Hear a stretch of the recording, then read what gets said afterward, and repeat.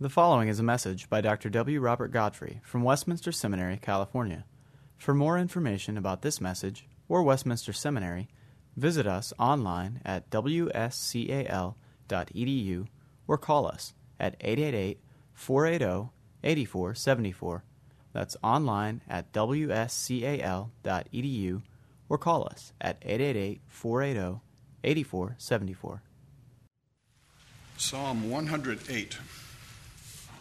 Let us hear God's own word. My heart is steadfast, O God. I will sing and make melody with all my being. Awake, O harp and lyre. I will awake the dawn. I will give thanks to you, O Lord, among the peoples. I will sing praises to you among the nations. For your steadfast love is great above the heavens. Your faithfulness reaches to the clouds. Be exalted, O God, above the heavens.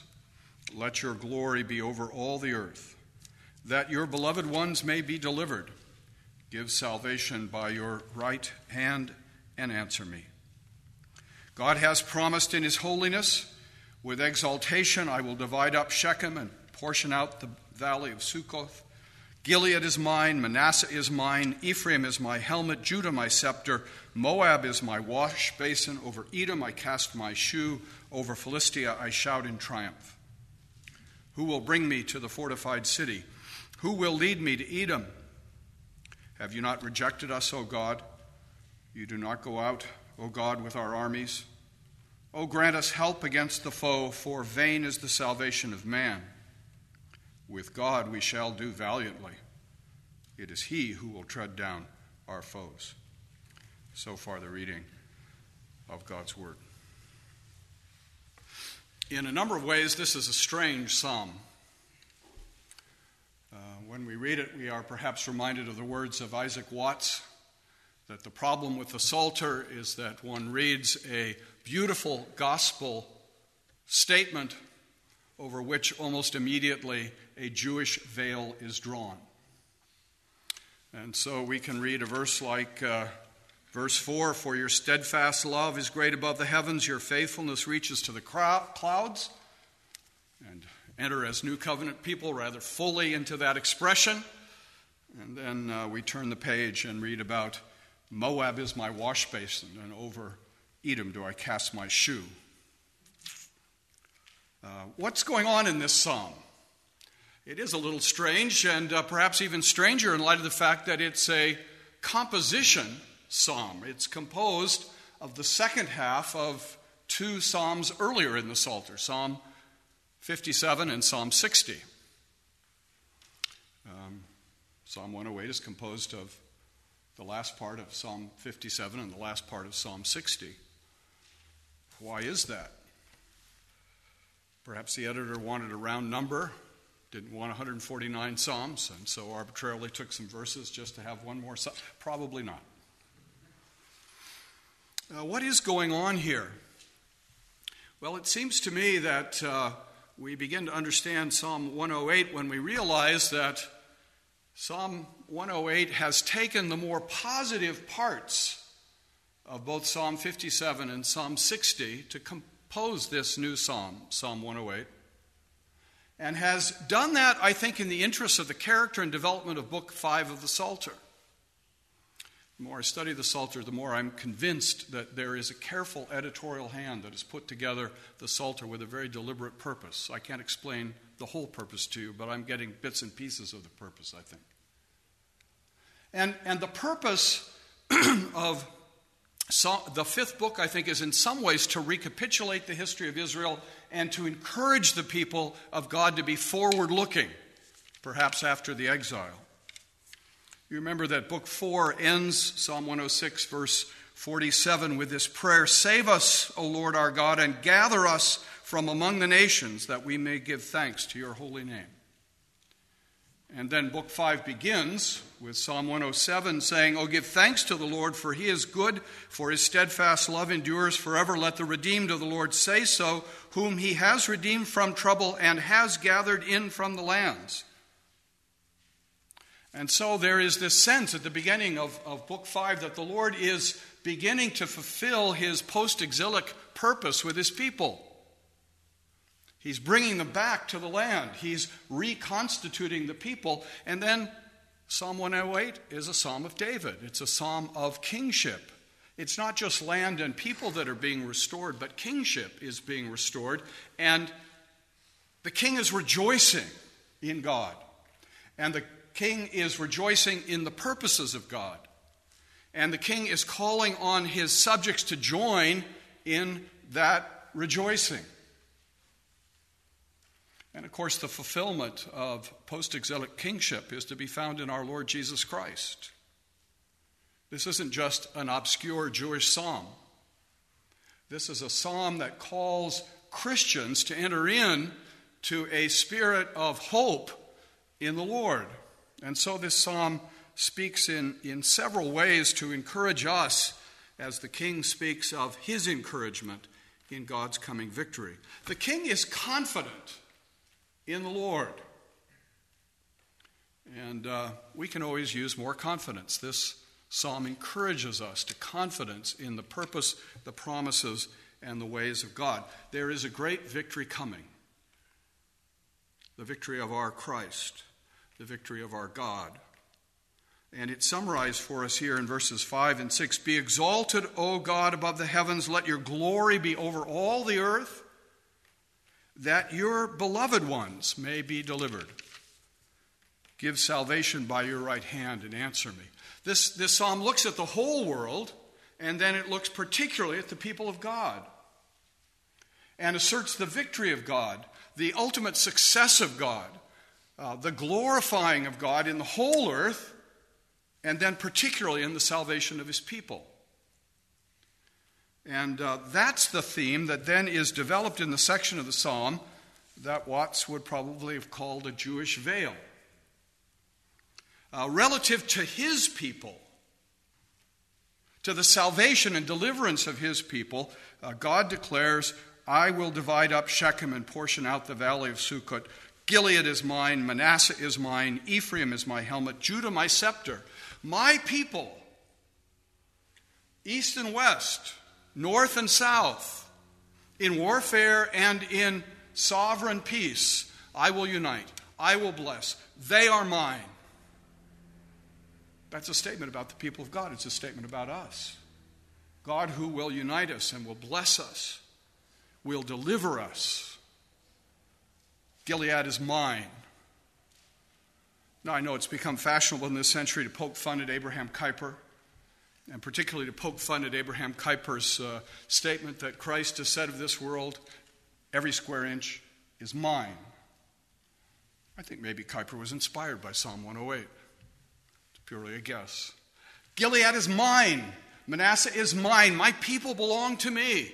The fullness of my people, the wholeness of my people. Particularly from a post-exilic stance, this statement is remarkable because Israel wasn't united. It was still looking forward to a day when God would bring all his people together. But that's the promise. God will deliver.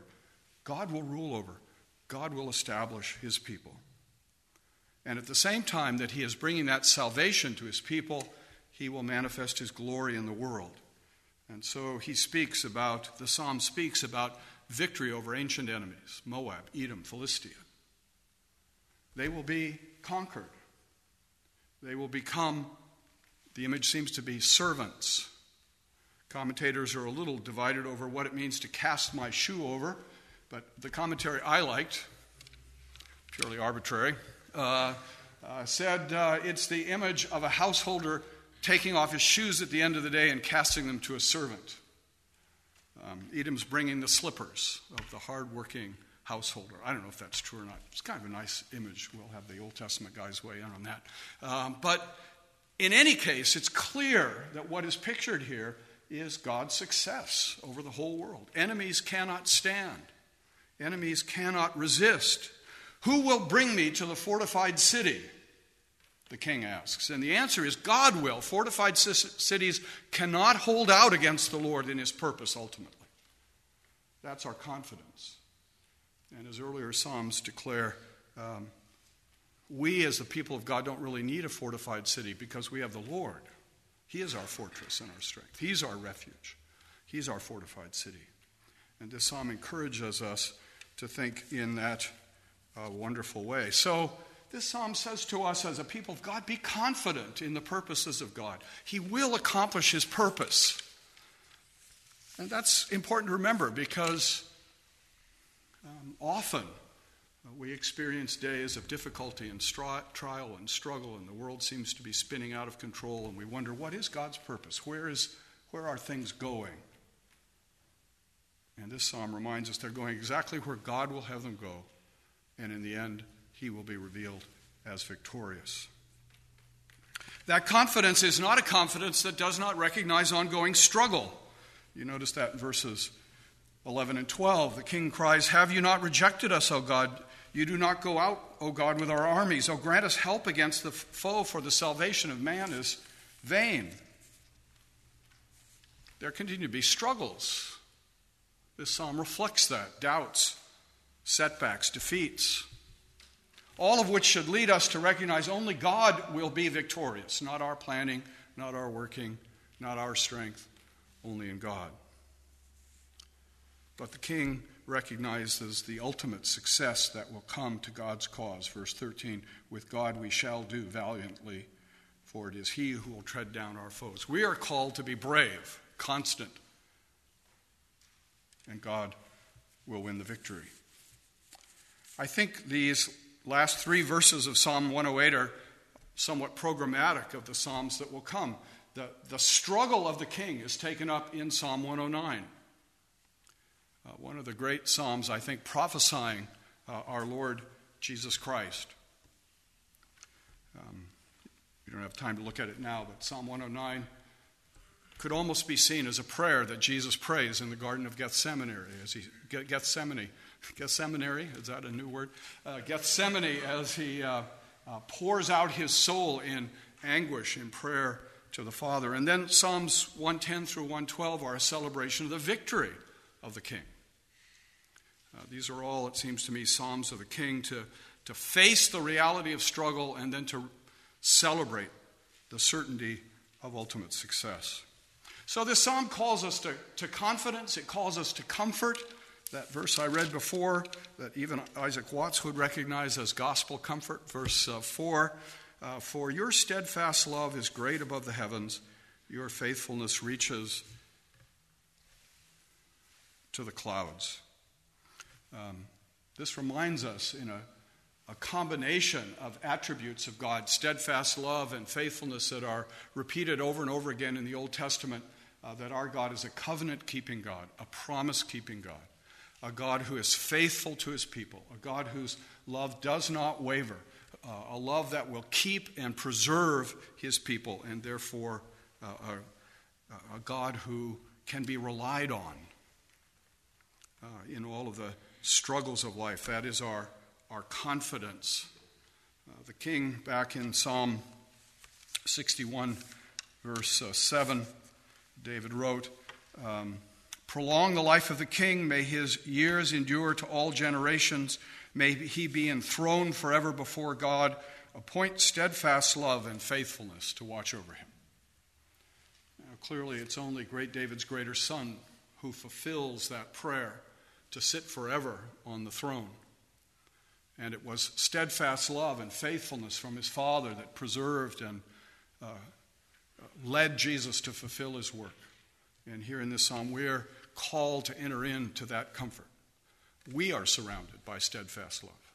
We are surrounded by the faithfulness of our God. And when confidence wavers, that comfort should reassure us that we belong to God. And then finally, this psalm says to us that we are to live out our confidence and our comfort with commitment. The psalmist begins with that declaration, my heart is steadfast, O God. My heart is firm, established, unmovable. I am committed to the Lord my God and to his purpose. This is sort of the opposite of the struggle of unbelief in Israel described for us in Psalm 107, verse 11. For they had rebelled against the words of the Lord and spurned the counsel of the Most High. But here the psalmist is saying, we will not be like those rebels. We will not be those who spurn the counsel of the Most High and reject the word of the Lord. But we are steadfast in our commitment to the Lord, not by our strength, but by his grace. And so our hearts are full of praise. And that's how this psalm begins, isn't it? I will sing and make melody with all my being. Awake, O harp and lyre. I will awake the dawn. I will give thanks to you, O Lord, among the peoples. I will sing praises to you among the nations. Our hearts are to be filled with that kind of thanksgiving and praise for the great work that God has done. There is no Jewish veil here, but from beginning to end, there is solid gospel encouragement and hope for the people of God. And as we seek to fulfill our callings, may we be filled with that confidence, with that comfort, and with that commitment. My heart is steadfast, O God. Let us pray together. O Lord our God, we are thankful for your word as it comes to encourage us and to draw our eyes away from what is visible to what is invisible, eternal, and true.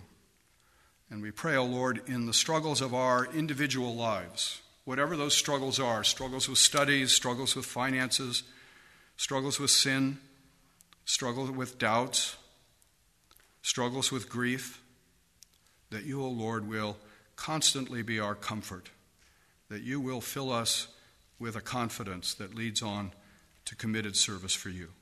Hear us and bless us, for we pray in Jesus' name. Amen. Copyright 2008, Westminster Seminary, California. All rights reserved. You are permitted to reproduce and distribute this material in any format, provided that you do not alter the wording in any way, and you do not charge a fee beyond the cost of reproduction. For web posting, a link to this broadcast on our website is preferred.